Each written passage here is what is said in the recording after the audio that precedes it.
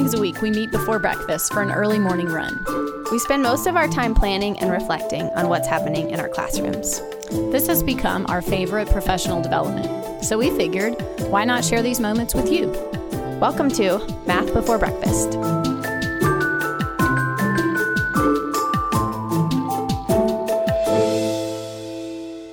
All right, this is episode 10, and we are super excited about this episode because we have a guest with us. Actually, we have two guests, but I'm not really sure we can call Jay a guest. But anyway, we have Van Hoffman, who is a teaching partner in my unit at school. And then Jay also decided he was going to be on mic tonight, which I'm excited about. So, and Jay's our producer, also my husband, in case you didn't know that. Full disclosure. Yeah. So, and Ruth's here. And it's not before breakfast. Yeah. It's kind of like math after dinner because you can't invite a guest and then say, be here at 5 a.m. Yeah. So Well, you could, but do. you won't get as many guests that way. That's right. So we are excited that this is the 10th episode and we want to do something special. So that's why we invited you. Thanks for being here. Of course. And we wanted to start by asking you to tell people what your teaching experience is. Tell us about that. Right. So I thought I would tell myself never to start with and I just did. It's okay. It's okay. No worries. I began teaching in 2001, and I taught fourth grade for 5 years in a second language school, a Title I school in Fairfax County. And then I looped and did fifth grade for the next 2 years. Mm-hmm. Then I took a job in the same building as sort of an IT/RT tech person, but it was a resource position, just like art or whatever. Okay. So I was part-time in a computer lab, and part-time I'd run around the building and push in wherever I could. Mm-hmm. And then I took a job similar to that, but more of official capacity, IT/RT type thing for 2 years. And then we moved to Lynchburg. Mm-hmm. And that job wasn't really available. And when I first met Jay, was interviewing for a job, and it just drove down, went high for 30 minutes and drove back home for 3 hours. So that's when I met you, and I started at Payne, taught third grade in the base school there. And then, of course, that Forgo position opened up. So I taught fourth grade gifted language arts for the next 2 years. Yep. And then jump shipped again and became an official IT/RT again with Lynchburg City, which lasted for 2 years and was not finding I was gaining the traction I wanted on that. And a go position, gifted opportunity position opened up again. And when Patsy Sellers retired, so I took that. So that's where I'm at, teaching fifth grade math and science. I've kind of come full circle on the whole thing. And you're having to teach, it's new to you in some way because you are having to teach the sixth grade math. Yes, the sixth grade component of that, the pre-algebra part of that is, well, it kind of makes me sweat bullets because it reminds me of when I was taking algebra in high school. It's like, oh my gosh, that was not a fun time. Yeah. See, so that leads us to our next question because Tracy and I have talked about how your experience as a math student Right. sets you for what kind of a teacher you are. And you just kind of got that, algebra, as you said that. So can you tell us a little bit about what your experience as a math student would be? Like, do you remember some highs and some lows? I remember algebra being very hard.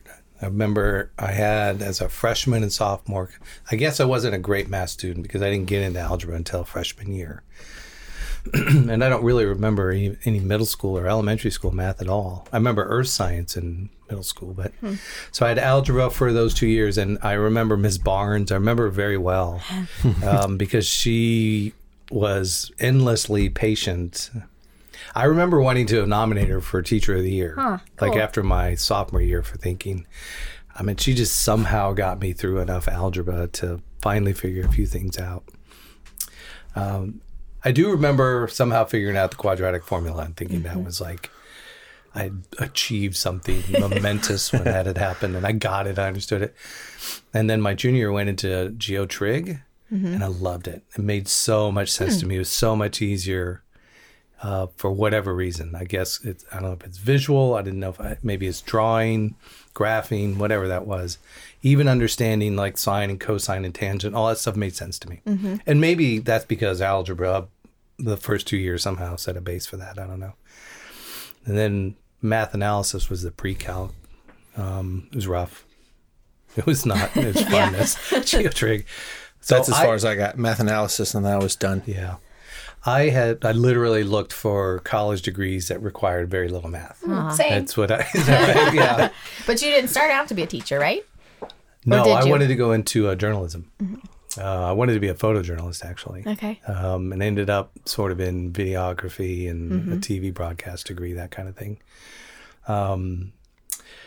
After that TV stint, which was like a $6 an hour job in a 51 market or something like that, the writing was pretty much on the wall after a few years. I thought it would be fun to be a TV engineer. My dad had been an engineer or was an engineer, and I thought I'm kind of maybe following his footsteps a little bit. And when I got into this electronics program, the math in there was really intense. But I think, A, I was a little bit older, but B, I think it was a real application of math. And I can pull out those journals now, and it's like an out-of-body experience. I don't even know who did all that math. Wow. It was really interesting. Cool. And I loved it. It was just different. And then how'd you go from there to teaching, though? Roundabout way, I got, me, the job changer, year after year, or every 4 years or 5 years. I was coaching swimming and water polo at GW and thinking there's just no way I can make a living at doing this because it's just, it's water polo. If it was like college football, maybe. Water polo. I love it. So that wasn't going to go. So I had an opportunity to get a little bit of a discount on the degree by virtue of being an employee. So it was like law school or something else. And I really thought I wanted to be a lawyer. My mom says, well, why do you want to be a lawyer? It's like, well, I want to teach. I want to teach the law. She's like, why don't you become a teacher? Cool. It's like, oh, well, there's an idea. Yeah. And having taught swimming for years, I knew my favorite age group already. Yeah. So that was easy. I was like, oh, I'll be an elementary school teacher. Cool. So let's do that. Cool. That's good. That's a Go whole, mom. Yeah. Yeah. So They I've usually been know what they're around a talking while. about. I know. Right. Mom's pretty smart sometimes. Yeah. So to get into talking about math, I think I thought we would share our favorite, like our one math moment for today, even if it wasn't a great one. Okay. So something that happened. And I'll just be honest, I have a really good one, so I'm dying to tell mine too. Why don't you go first, Tracy? Oh, okay, great. I'll go Yeah. first. So that gives you time to think. Okay. Yeah. There you go. So we've been having snow, all these early or late, going to school late or whatever. So last week I really did only math. So I told myself, okay, you need to catch up on science. So I thought we would have a day or two of only science. And fortunately for me, I have that freedom, I think, to do that. You do. Where I am. We're pretty lucky to do that. So I set out to teach a lesson on magnetism, and we just walked into this most beautiful math lesson. It was fantastic. I wanted them to design an investigation to figure out which part of the magnet was the strongest, the North Pole or the South Pole or the middle. And for those of you who haven't done fourth grade science in a long time, it's the poles, and they're equally strong. Right? Science dude. Yeah. Yes. Looking at Jay. Jay's He's making me nodding. nervous. So they came up, I walked them through it, but they came up with the fact that we would put a pile of paper clips on the table and put the North Pole of the magnet down and count how many paper clips it would pick up and do some repeated trials, and then do the South Pole and then do the center of the magnet. And we'd done something like this a while back with electromagnets. So they kind of had a picture in their mind of what was going on. But I said to them, you know what? Last time we did this, you didn't all have the same number of paper clips. We need to keep that constant.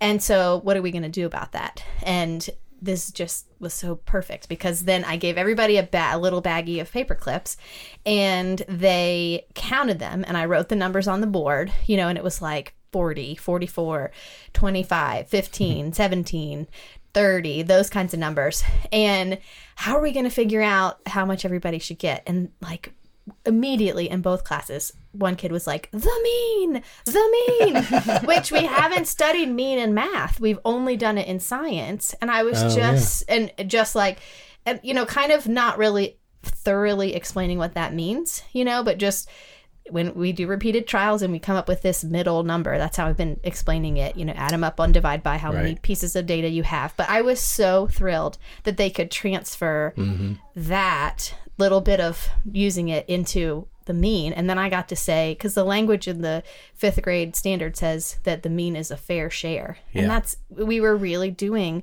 a real life fair share example of by that. passing the paper clips out, and one little friend who like never participates, and I've been talking to her mom over and over and over, like, we've got to get her, sharing more. How can we get her to participate? She like 3 times in the middle of that conversation raised her hand to participate. And I had her guess, like, what do you think it's going to be? Make a guess. And she said 25 to 35, just by looking at 10 numbers on the board. Right. And daggone if it wasn't 30.5, 30 and 5/10. So she had come up with the range from 25 to 35, and it was smack in the middle of that. That was awesome. But then, okay, this is the best part, y'all. So it added up. The sum was 305 paper clips. I didn't do this on purpose, but we had 10 groups. Will told me about this. Oh, you're really? Oh, that's awesome. Will, so Van's son Will's in my class. Oh, I'm so thrilled. So we had 10 groups. So we divided by 10, and they were like, look at that. It's the same number. It just has a decimal right there. And I'm like, yes, this is amazing.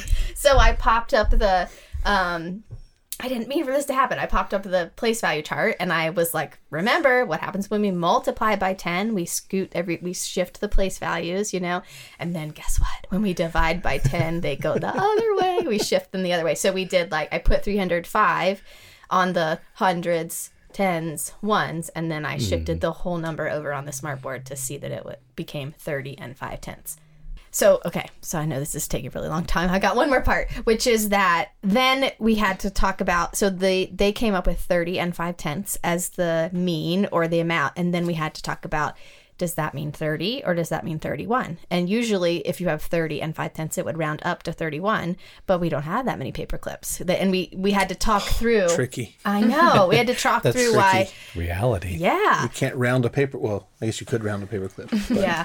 So we went around and around, lots of different ideas, and I was leaning towards have some extra left over, and then Finn was like, you could just find some more paper clips and give us a few more. I'm like, okay, buddy, there you go. Let's do that. So I had to get 5 more, and we all ended up with 31 paper clips. There you go. And that was like the coolest math lesson, smack in the middle of our science lesson. I can't not teach math. Those impromptu things are always the best whenever they show up. Yeah. So then you have to, like, if that happens in your first class, you have to try to recreate it in a second class, and it's never as organic. You're forcing it a little bit, but okay. Yeah. Maybe that's what, like, I'm sitting here thinking, what's my math moment? And in my class, they were like, I can't remember what average means. Oh. Yikes. Yeah. Like, your exam is Thursday. So maybe I just need some opportunities for more authenticity instead of just, let's solve this problem because it's for sure on your exam. Yeah. And how would you solve this problem? That's so hard, that review stage, but it's sometimes necessary. Oh, it's definitely necessary. Yeah. So now I'm thinking about Fair sharing. tomorrow. Fair sharing. Yeah. Right. All right. So how about you, Van? You could take paper clips. Right. Yeah. Paper clips. Or just throw that problem up there. Like, look, my friend did this in her class, like in their science class. Make it a real life example. I don't know if that feels as cool, but. We were working through an exemplar, which had this. Okay, so you're going to have to stop and kind of try to explain what that so is. I put you on the spot. The exemplar is this program that gives you sort of problem solving activities to work through. Mm-hmm. This one in particular had a guy who was a botanist. It was called Bamboo and the Botanist. And he bought these bamboo plants that would grow like 1.2 inches up to 3.9 inches every 24 hours. He had bought 2 of these. And it had all the data, and basically for them, it was to see all that raw data. What would you do with it? How would you represent the data? And what observations can you make of it? So all of that was really pretty hard for them. Mm-hmm. Some of it wasn't so hard. Like they could see data and put it in a table, for instance. Mm-hmm. And I gave them language to think about and problem-solving strategies to work with. And they really specifically said, use the language greater than, less than, or equal to when you make these comparisons of this data. And so they would put it in a table. Then they would write these 5.4 is greater than 3.2.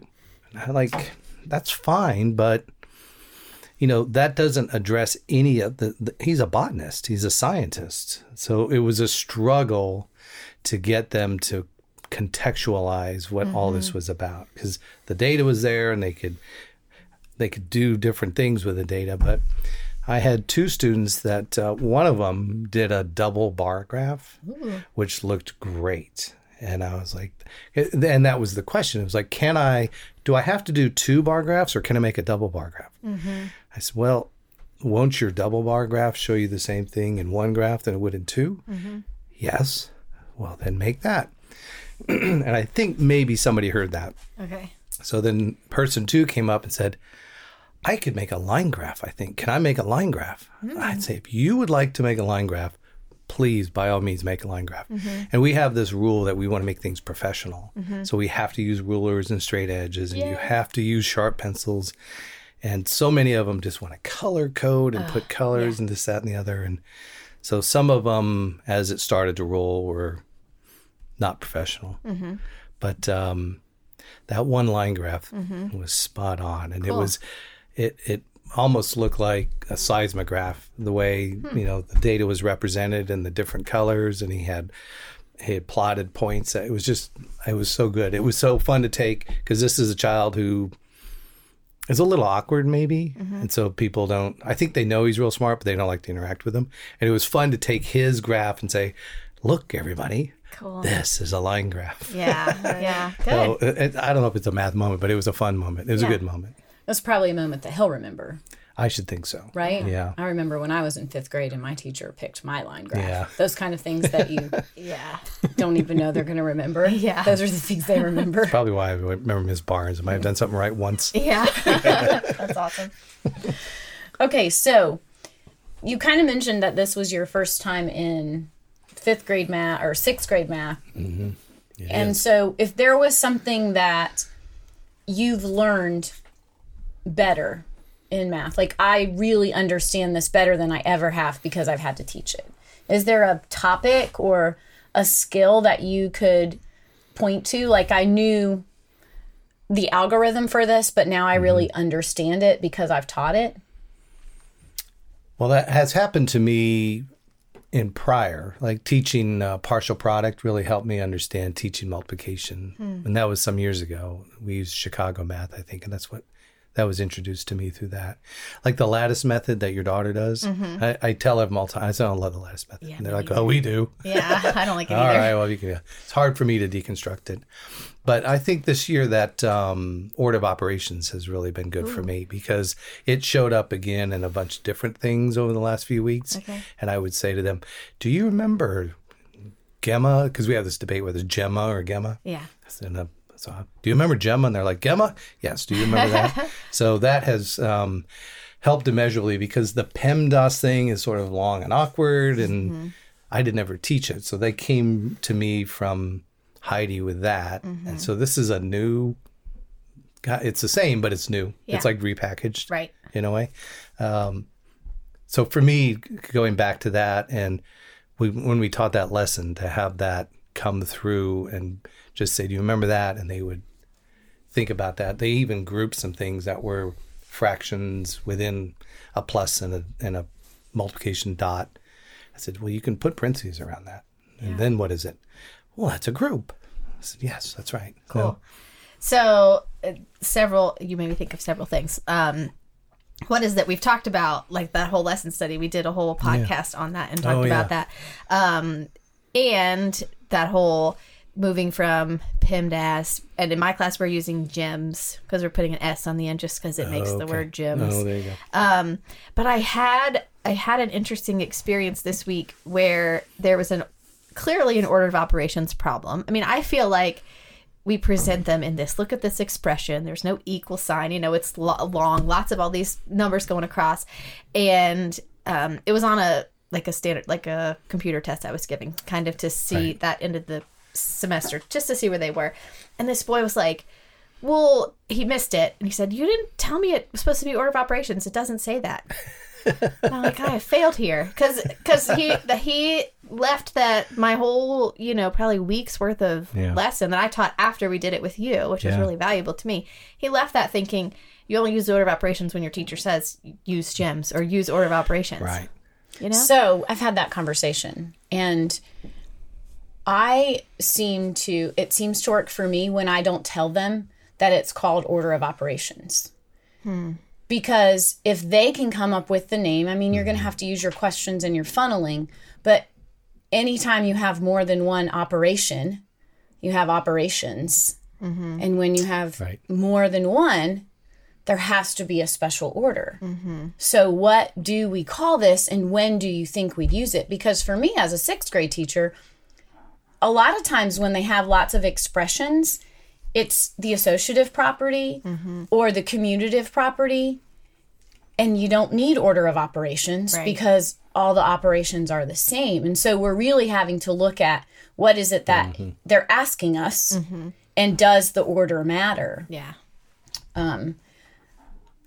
I've run into that exact same thing. And so really defining it, and we know that when you don't give them the word and the definition, they need it, it becomes something that they take ownership of. Yeah. I'm going to keep that in mind. Are you seeing any mistakes that are lingering in your kids when they're doing it? I think that they struggle with moving left to right, even when things are laid out after they've taken groups, and then they want to do different orders, and it's like, well, just go left to right. So try to remember that. Yeah. I would say that still Me lingers. too. Yeah, me too. A bunch of kids still miss that, or they'll get the first one right. You know, they'll know to start with multiplication or division, and then they are like, forget that. And they just work. Then they just work across. You know, the other day I gave this test, and it was sort of a formative, summative kind of thing. You know, that's SGA thing. And one of the questions had simply 5 and a parentheses and a -5 within the parentheses. And they were like, what is that? Yeah. I was like, really? That's so interesting. I guess I've never diagrammed that. I've used the dot. I remember going to the dot as a multiplication thing instead of the X, saying, you know, X is going to become a variable quite often. So in lieu of an X, here's a dot. But at no point had I just put a parentheses around a number and put a number next to it and said, multiply that. Yeah. So they were flummoxed by that. Yeah. Which surprised me quite a bit. I had the same thing happen this week on that test. And that's why I think giving these tests periodically that are, you know, you don't make all the questions is kind of a good thing, because you realize, oh, I haven't done that well. So many of them, they had an equation that said 3x equals 33. And they were supposed to match the story that went with that. And I realized so many of them thought that was 3 plus x, not 3 times x equals 33. And so just going to have to go back and make sure that I put that in there sometimes. But I thought they had that from hands-on equations, because hands-on equations will list like 2x plus 3, you know. And it's really important that they understand that that's like saying 2 x's. Yeah. You know, and there's just these language things. It's the reason that algebra is scary. Because all of a sudden it's parentheses and multiplication. And when they're beside, like today, I just wrote a rectangle on the board and wrote A equals BH. Like, we've talked about area for so long, so I didn't write out the words. And in every class after second period, and I realized that they didn't know that, I had to say, can someone tell me what this means? Yeah. Can someone tell me why we're saying base times height? So what, you know, does 23 mean 2 times 3? No, if you use a letter, then it's multiplication. All right, put that in your toolbox, because that's, you know. Yeah, or put parentheses around one of them, which is what Dan was saying. Like, 220. Yeah, I followed you. Yeah. I'm just making me think of all kinds of examples on that recent test, because there was one more that I'll move on. I promise I won't keep bringing them up. But there was one more that said, find the expression that means 3 less than a number. Okay, that's what it says. Find the expression below that means 3 less than a number. Well, what did they all pick? X, or 3 is less than X. They picked the one with a greater than or less than sign in it, not X minus 3. Yeah. And I'm like, it didn't have an is, which is such a dumb, small, like, difference on that one. So I had to go back one more time and talk. Like, so what I did was say, tell me what's 3 less than 10. What's 3 less than 20? What's 3 less than 15? Okay, what's 3 less than X? I don't know what X is. Well, look at what you did to all these other numbers to figure out what 3 less of than them was. And then they were like, oh, subtract 3. I got it. But we had to walk through that, you know? We had an integer question just like that said that on the first day of summer on 2002, it was 90 degrees. The year previous, it was 8 degrees less. What would be the right answer? And that whole setup just really messed with a whole lot of people to think about previous year and 8 degrees less. They all wanted to say +8 instead of -8. I don't know. The integer thing is not. I did something wrong because it's not working as well. Well, some and even people as, got it, but that's just And the answer the summer of 2001? the question was, what would be the right? Yeah. Well, that context didn't even apply to them. They were just like, it's +8. Yeah. Whatever, it's +8. Like, no, it was the previous year. It was 8 degrees cooler. What would be that right answer? Yeah. So, What were you going to say, Ruth? Something about integers. so the whole like integers, but also just translating verbal expressions. I tutor a lot of algebra students in my room after school. And it's almost like that's something in algebra that's taught in isolation. Like this is the chapter in the book where there's a lot of words and we have to read the words and turn them into problems. Yeah. Instead of, I mean, I even think like as an algebra teacher, there's merit in reading the problem to the student or having the student read the problem to you instead of saying 3 parentheses 2 plus 3. Let's read it algebraically. Let's say 3 times the sum of 2 plus 3 and have them use that vocabulary. And I feel like that's something that they don't use, and so then they don't understand it. And I'm only saying that because I tutor algebra students, and it's, I mean, even today in review, I said, write 4 more than the absolute value of -6. And it was like, what does 4 more mean? Yeah. Like, you never ask us this. You only ask us absolute value. And I'm like, okay, but if you just think about it, you know, it's not, I'm not stressing you out. Yeah. I'm just inserting these expressions because I know they're coming. So They need experience hearing it, you know, to be brave enough to make some guesses. And then you make me think, how can I put some of that into when I'm just teaching or recording what a kid is saying? I was thinking the same thing. I don't even know what I don't know yet about I've got to really dig in to see what's coming. I would say just think about it every time you use the word, instead of saying parentheses. So 3 times the sum of 2 plus 3. That's what this is. That's a good piece of So now advice. you're telling them that you're multiplying each time the number is there beside the parentheses. Yeah. All right. So we talked about what you've learned better. Right. From teaching. And so where are we going? So think about your horizon and maybe your goal for the new year because it's right before Christmas break. Is there something that's coming that maybe you want to learn better before it gets here? Is there something that you, I don't know, want to try in your classroom? I'm looking forward to the geometry thing because remember the whole geotrig thing? I'm really looking forward to that. Yay. But that's a little bit down the road. I think it's the variable expressions and the X plus, all that sort of pre-algebraic kind of things I haven't taught yet. And I'm a little behind. I need to have already been there. So my goal over the break is to sort of try to wrap my mind around that and see. This is the problem I ran into when I first started teaching.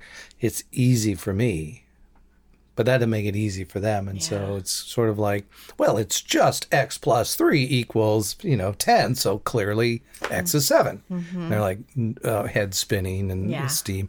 So figuring out how to make that accessible to them is really where my head's at. I went and bought that, I don't know if you're familiar with Nimble with Numbers. Have you seen that book? It's something I had in Fairfax. And it's got all sorts of little different half-sheet things that are practice stuff. It's a little bit review part, but it's got some challenge games and things like that. So I'll share it with you. It's cool. It's 5-6, so I think you'll benefit from it too. But for my part, I really need to be better organized. I feel like I'm still because it's new to me. If I was a year into it, it would be much better off. And You've had a lot of I'm first just year struggling, experiences. going through things, and I don't know. So do you feel like hands-on equations? Will you use that? If I knew it better, I probably would, but that's that's the other thing. I don't know mountain math. I don't know hands-on equation Yeah. real well. So I would for sure recommend hands-on equations, and I could help you get started easily. So maybe, we might have people that don't know what that is, so we should talk about it. Yeah. So it's this system that helps kids solve one-step equations. Sometimes 2 and 3 step equations Yeah. the further you get, but Yeah. it's created by Henry Borenson. Right. And it's manipulative based, and you get a mat on the table that is just a piece of paper that has a picture of a scale, and you have pawns, little plastic like markers that you Chess use on a board pieces. game, that represent the variables every time, and then you have cubes that represent the numbers in it, and it teaches them from the very beginning to like that what's on one side is equal to the other. And they're very specific rules about what you're allowed to do and not allowed to do. Like you can't ever, if you're going to take something from one side, you can't take it off of this side and then take it off of the other side. You have to remove it at the exact same time to get them in the idea that you always do the same thing to both sides of the equal sign. And it walks them through, first it's guess and check. The first couple, it's very prescripted. The first couple lessons are guess and check, and then it shows them how to set up equations. That's what you're learning at the beginning. And then by like lesson 3 or 4, you learn the idea that you can take something away from both sides to make it easier to solve. Yeah, see, I've talked about that. We've even done some of that. When you do to one side, you do to the other. But, it's all like on the board. And if you're not really putting your hands on it, my kids that struggle would benefit a ton from a lot of just even taking cubes and just balancing things without even a scale, but just saying, all right, there's 5 here, and there, just make something balanced. If I say this, or if this one thing is worth 10 and I put 3 things next to it, what's that going to equal? So my recommendation, because you're headed into Christmas, Tracy and I have created on YouTube Hands-on Equations Lesson 1, Hands-on Equations Lesson 2. And for me, as a 6th grade teacher I have a true mixture of ability groups in my class, because 6th grade at my school, that's the last year that you're heterogeneously mixed, and then some of them go to pre-algebra and some of them go to 7th grade math. So this particular lesson, when I teach it, everybody gets to work at their own pace. And I have some of those kids who just go to lesson 11 and 12. And it's completely independent, because you get the iPad, you watch as much of the 3-minute video as you need until you understand the next lesson. And then you go and you get it. And so I have the pages in page protectors, and they use expo markers. Oh, yeah. So everything is set and ready to go. And I could do it for a week solid. Every day they come in and they do something, and they really, really like it. Okay. And those algebra students that I tutor, I had them 3 years ago. When they come to me, I still go back and get those, and they say, "This is the same thing." Yeah. That's what I'm thinking is that like I did it a couple weeks ago. We did lessons 1 through 7 on hands-on equations, which basically 1 through 7 means all positive numbers. Isn't it lesson 8 where it starts to become negative numbers or integers? So I wish that I had like gone back and kind of summarized what we learned from that and tried to make some connections to some different things. Like I wished I'd talked about the distributive property. One of the lessons is on that. And I wish I'd talked about, turning it into stories or whatever. That's the missing piece that I should have done. Or I guess I could still do it. It's not too late. I could go back and what did we learn here, and how could we, what does that relate to?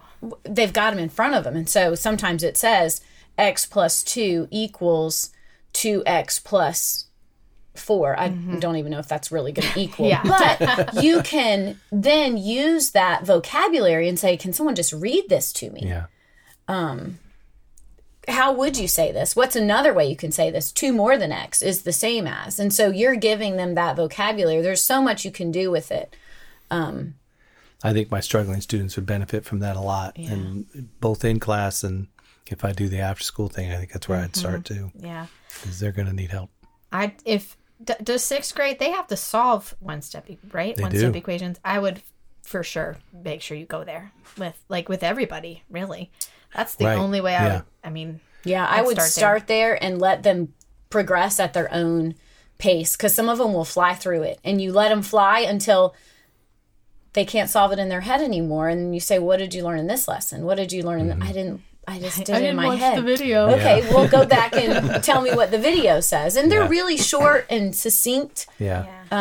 It's a great way to manage it. Okay, that sounds All right, great. we'll meet Yeah. at some point in the We'll talk. and play with the pawns and stuff. It's really Well, I've so- seen my son do it. Yeah. And so I've been keenly watching him go, well, you do this, you do that. I'm like, that's so cool. yeah. Wish And- I really knew what you were talking about. yeah, and when you look at like Maybe Will can teach you. I know. I thought about you that. probably could let Will teach I you. think I could.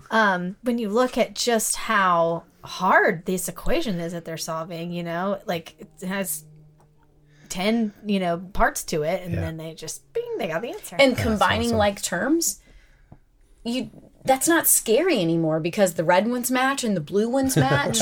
And so you use that vocabulary, but they're able to see it. And then when they come to you from algebra and say, what does this mean? Well, let's color code them. Which ones would be red? Which ones would be blue? Why do they match?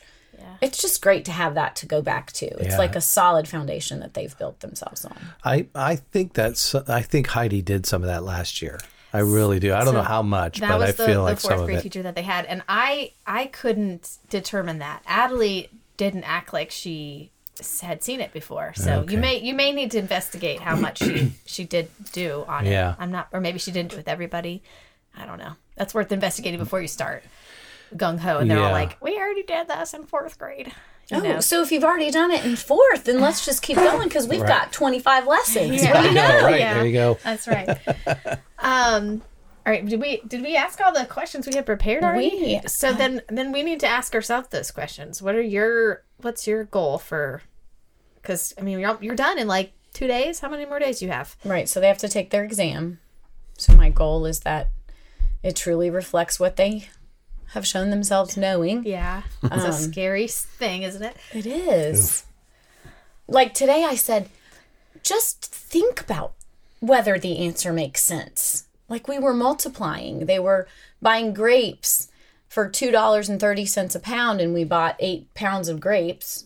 First of all, that's the only place that makes sense. That's a lot of grapes. That's a lot of grapes. For the holiday party. But it was like, it just didn't dawn on them that, their answer was completely wrong. Like how wrong? Like teeny tiny, Like the or decimal huge? was in the wrong place. Yeah. Okay, so I don't even remember the real problem, but the decimal was like $27.45. And Okay. I'm like, does 274 make any sense? Oh, okay, well, You yeah. know, like, does 274 make any sense? That's a lot of grapes. Yeah. So those are the kind of things that you teach all year to develop their number sense, and then they get to a test and it goes away. Well, Mrs. E, I don't remember how to divide decimals. Okay, but do you remember what division means? Mm-hmm. Like the question says, how many groups of 19 cents are in $57? And I've taught you how to solve that, move the decimal, etc. Mm-hmm. But can you look at your answer choices? Like, even if you can just say a lot, Yeah. right? Yeah. Even if that's all you have. But I think sometimes when they're taking the test and they're looking at it, that kind of risk that they take in the classroom. Yeah. So It doesn't match though. Like how we teach doesn't match this standardized test you You're end right up putting about in that. front of them, And so you have to constantly think, how much effort do I put into making sure they can answer these questions in this arbitrary format that's happening? I had a student today who needed to divide 16 by 55 maybe to get to thousands, like it was going to be 0.14 or 17, whatever Yeah. it was. And she wrote it backwards, so her answer was 1.7, something like that. And I said, well, when you look at 16 divided by 55, that is less than 1. It's very much less than 1. But your answer is 1 point something. Mm-hmm. Is there something wrong with this? I don't know. Mm-hmm. I'm like, but your fraction is less than 1, and your division is 1 point something. It's bigger than 1. Mm-hmm. And she just could not see that. I said, well, you've flip-flopped those two numbers. Your divisor and dividend are opposite. Oh. Yeah. Well, I don't know how to solve that. I said, of course you do. Your process is right there. Everything you did there is right, except you just got your numbers backwards. Yeah. So it's really interesting, though.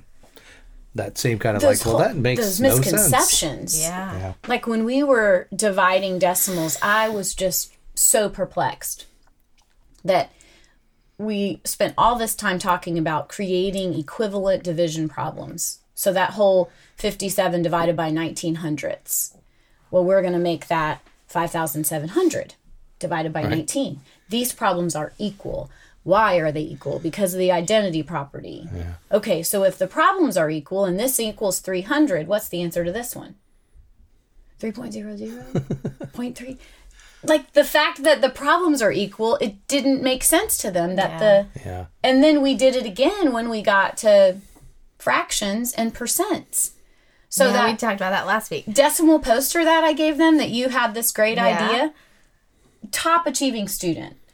It was a snow day. I gave them a decimal. They were supposed to go home and write an equivalent percent, an equivalent fraction in simplest form, and an addition problem and subtraction problem. And she brought her poster in, and she had, am I going to get this right?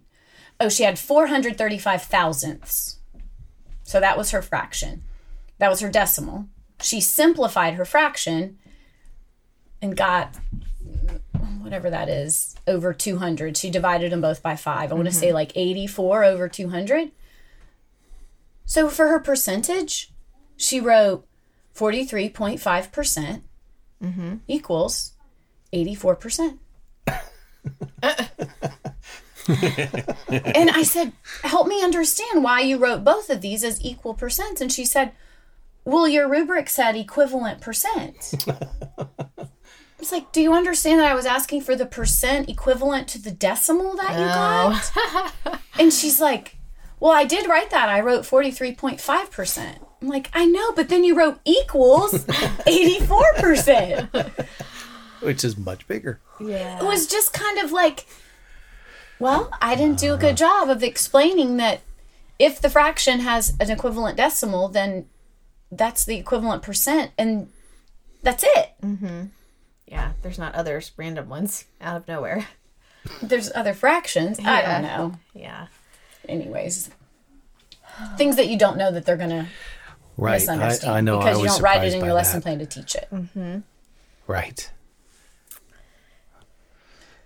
I know that's my new year coming up. There's all the things I don't know they don't know. Yeah. And it's just going to hit me over and over and over again. Yeah. It's just about recording those things and then remembering them for next year. That's good advice there. I can't remember if I've told this story. Yeah, I think I did. About how the second grade team that I work with, they told the brand new second grade, it's 3 teachers and 2 of them are 1 year experience and one of them is brand new, and they mentioned to her something that they're like, this part was really hard last year, and I'm like, that's so good that they gave her something ahead of time to watch out for, and then so we tackled that. We tackled it in our mentoring meeting, and then we talked about it again on the podcast. Mm-hmm. It was about the number balance. Yeah. Knowing that 2 + 3 equals 1 + 4. And whether statements were true or not true, and if they were, anyway, yeah.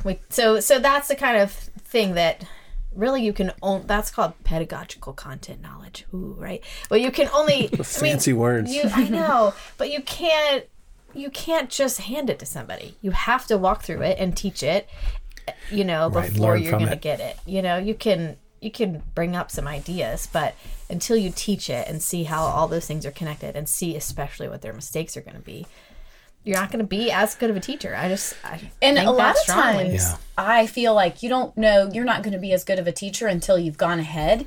Having tutored those algebra students, seeing what they struggle with, ask me if that makes me a better sixth grade math teacher, because I know where they're going. And sometimes we get, like, I taught first grade for 5 years, and I was in my first grade bubble. And when I got to fourth grade, I was like, oh, look at that. I said that wrong. And that's not always true.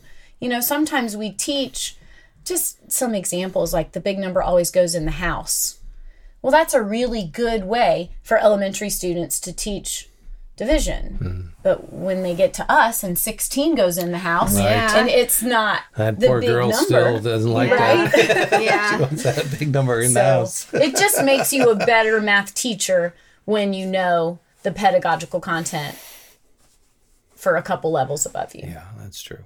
We often say, like, we need some fantastic high school teacher to put on some kind of like online class for elementary school teachers, like remind us what it is that we have forgotten, you know, and specifically focus on how it connects back to elementary or middle school. Like, I would take that in a heartbeat. I would for sure take algebra or, you know, I don't even know what it would be to take, but if I could learn it again, I think I would. Like the whole partial product thing. Well, that is FOIL.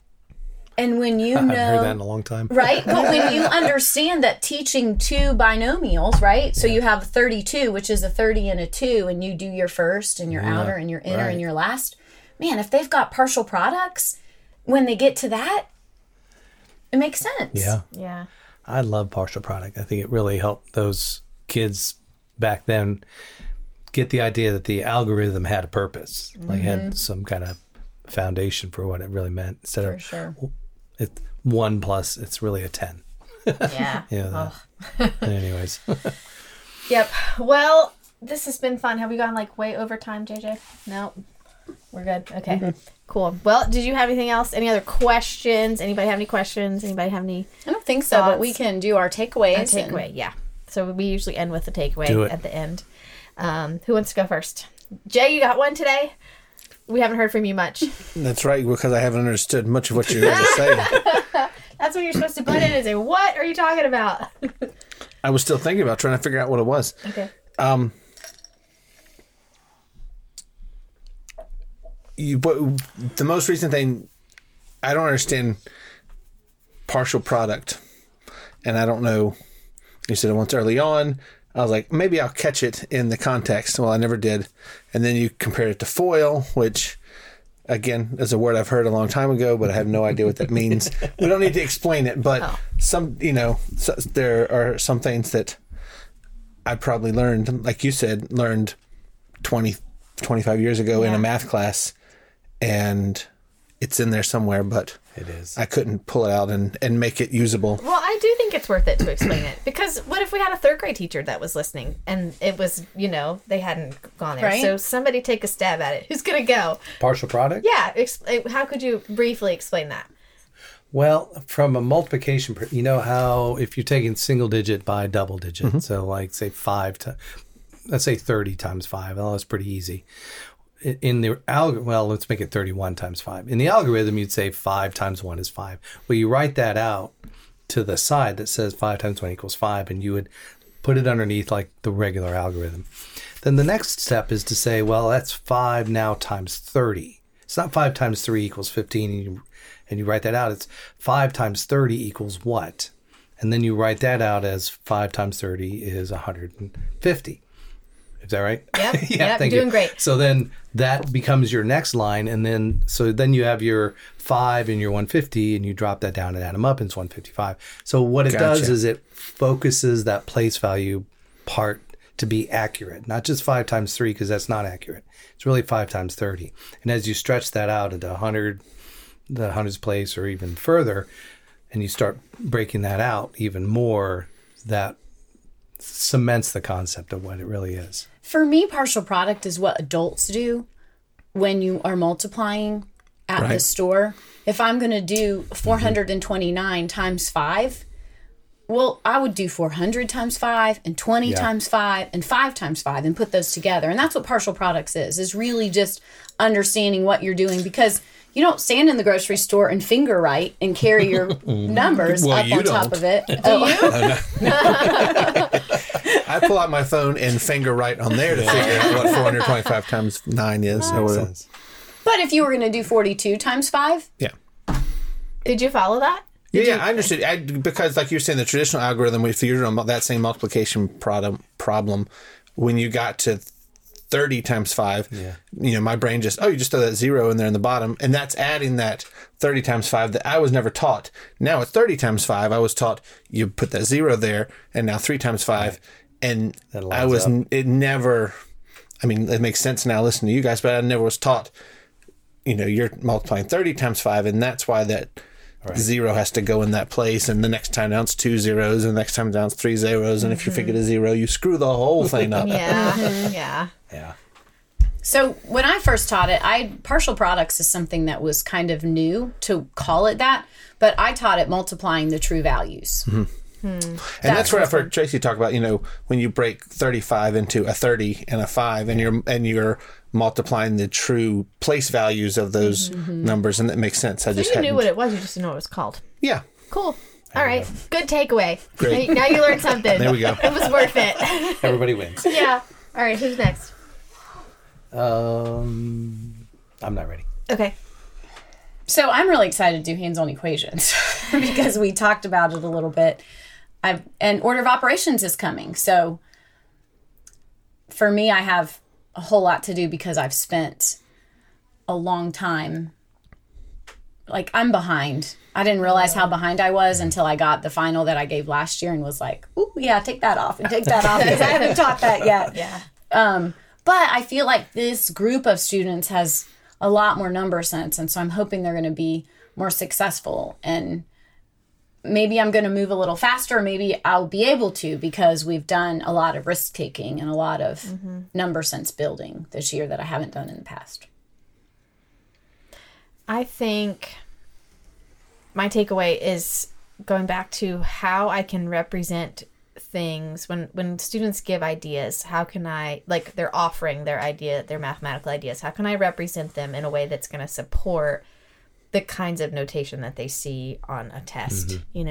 Can I put a number and a variable right beside each other instead of putting the times in between, to just throw that in there so that they don't freak out when they get to so that the notation is not what messes them up. So that's my takeaway. I would echo that too. And I think also I need to do a better job of getting their ideas, getting that feedback from them. I feel like I'm pretty one-sided, and I need to really sort of ask for their thoughts about why is this the way it is and see what's going on with that. Yeah. The thing about that, though, is that it's scary because who the heck knows what they're going to say, right? Well, I've got a couple that will tell me all sorts of right answers, and I might not believe them. Yeah. When James told me that the equation for the wind chill was wrong, it's like, James, it's on the website. But he was right. Yeah. Yeah. Yeah. Sometimes it's so hard to make sense out of what they're saying. I have one that just is so hard. He thinks backwards from everybody else. And on subtraction, I was like, I don't get it. I think he's wrong. And finally I'm like, we're going to sit during resource and we're going to talk this out until I can understand what you're doing. And daggone, he didn't know exactly what he was doing. He just was so around the corner, like getting there, in circles. But until you know it upside, backwards and forwards, it's really hard to make sense of what they're saying, So that'll come as you teach this more. I think you're right. Yeah. I'll have more confidence. All right. Thank Well, y'all. we probably won't see you on the run, but You definitely won't see me. I used to swim in the mornings, but that's not conducive to this kind of process. Yeah, so that's how we usually end. So I'll see you at school, and I'll see you on the run. On the run.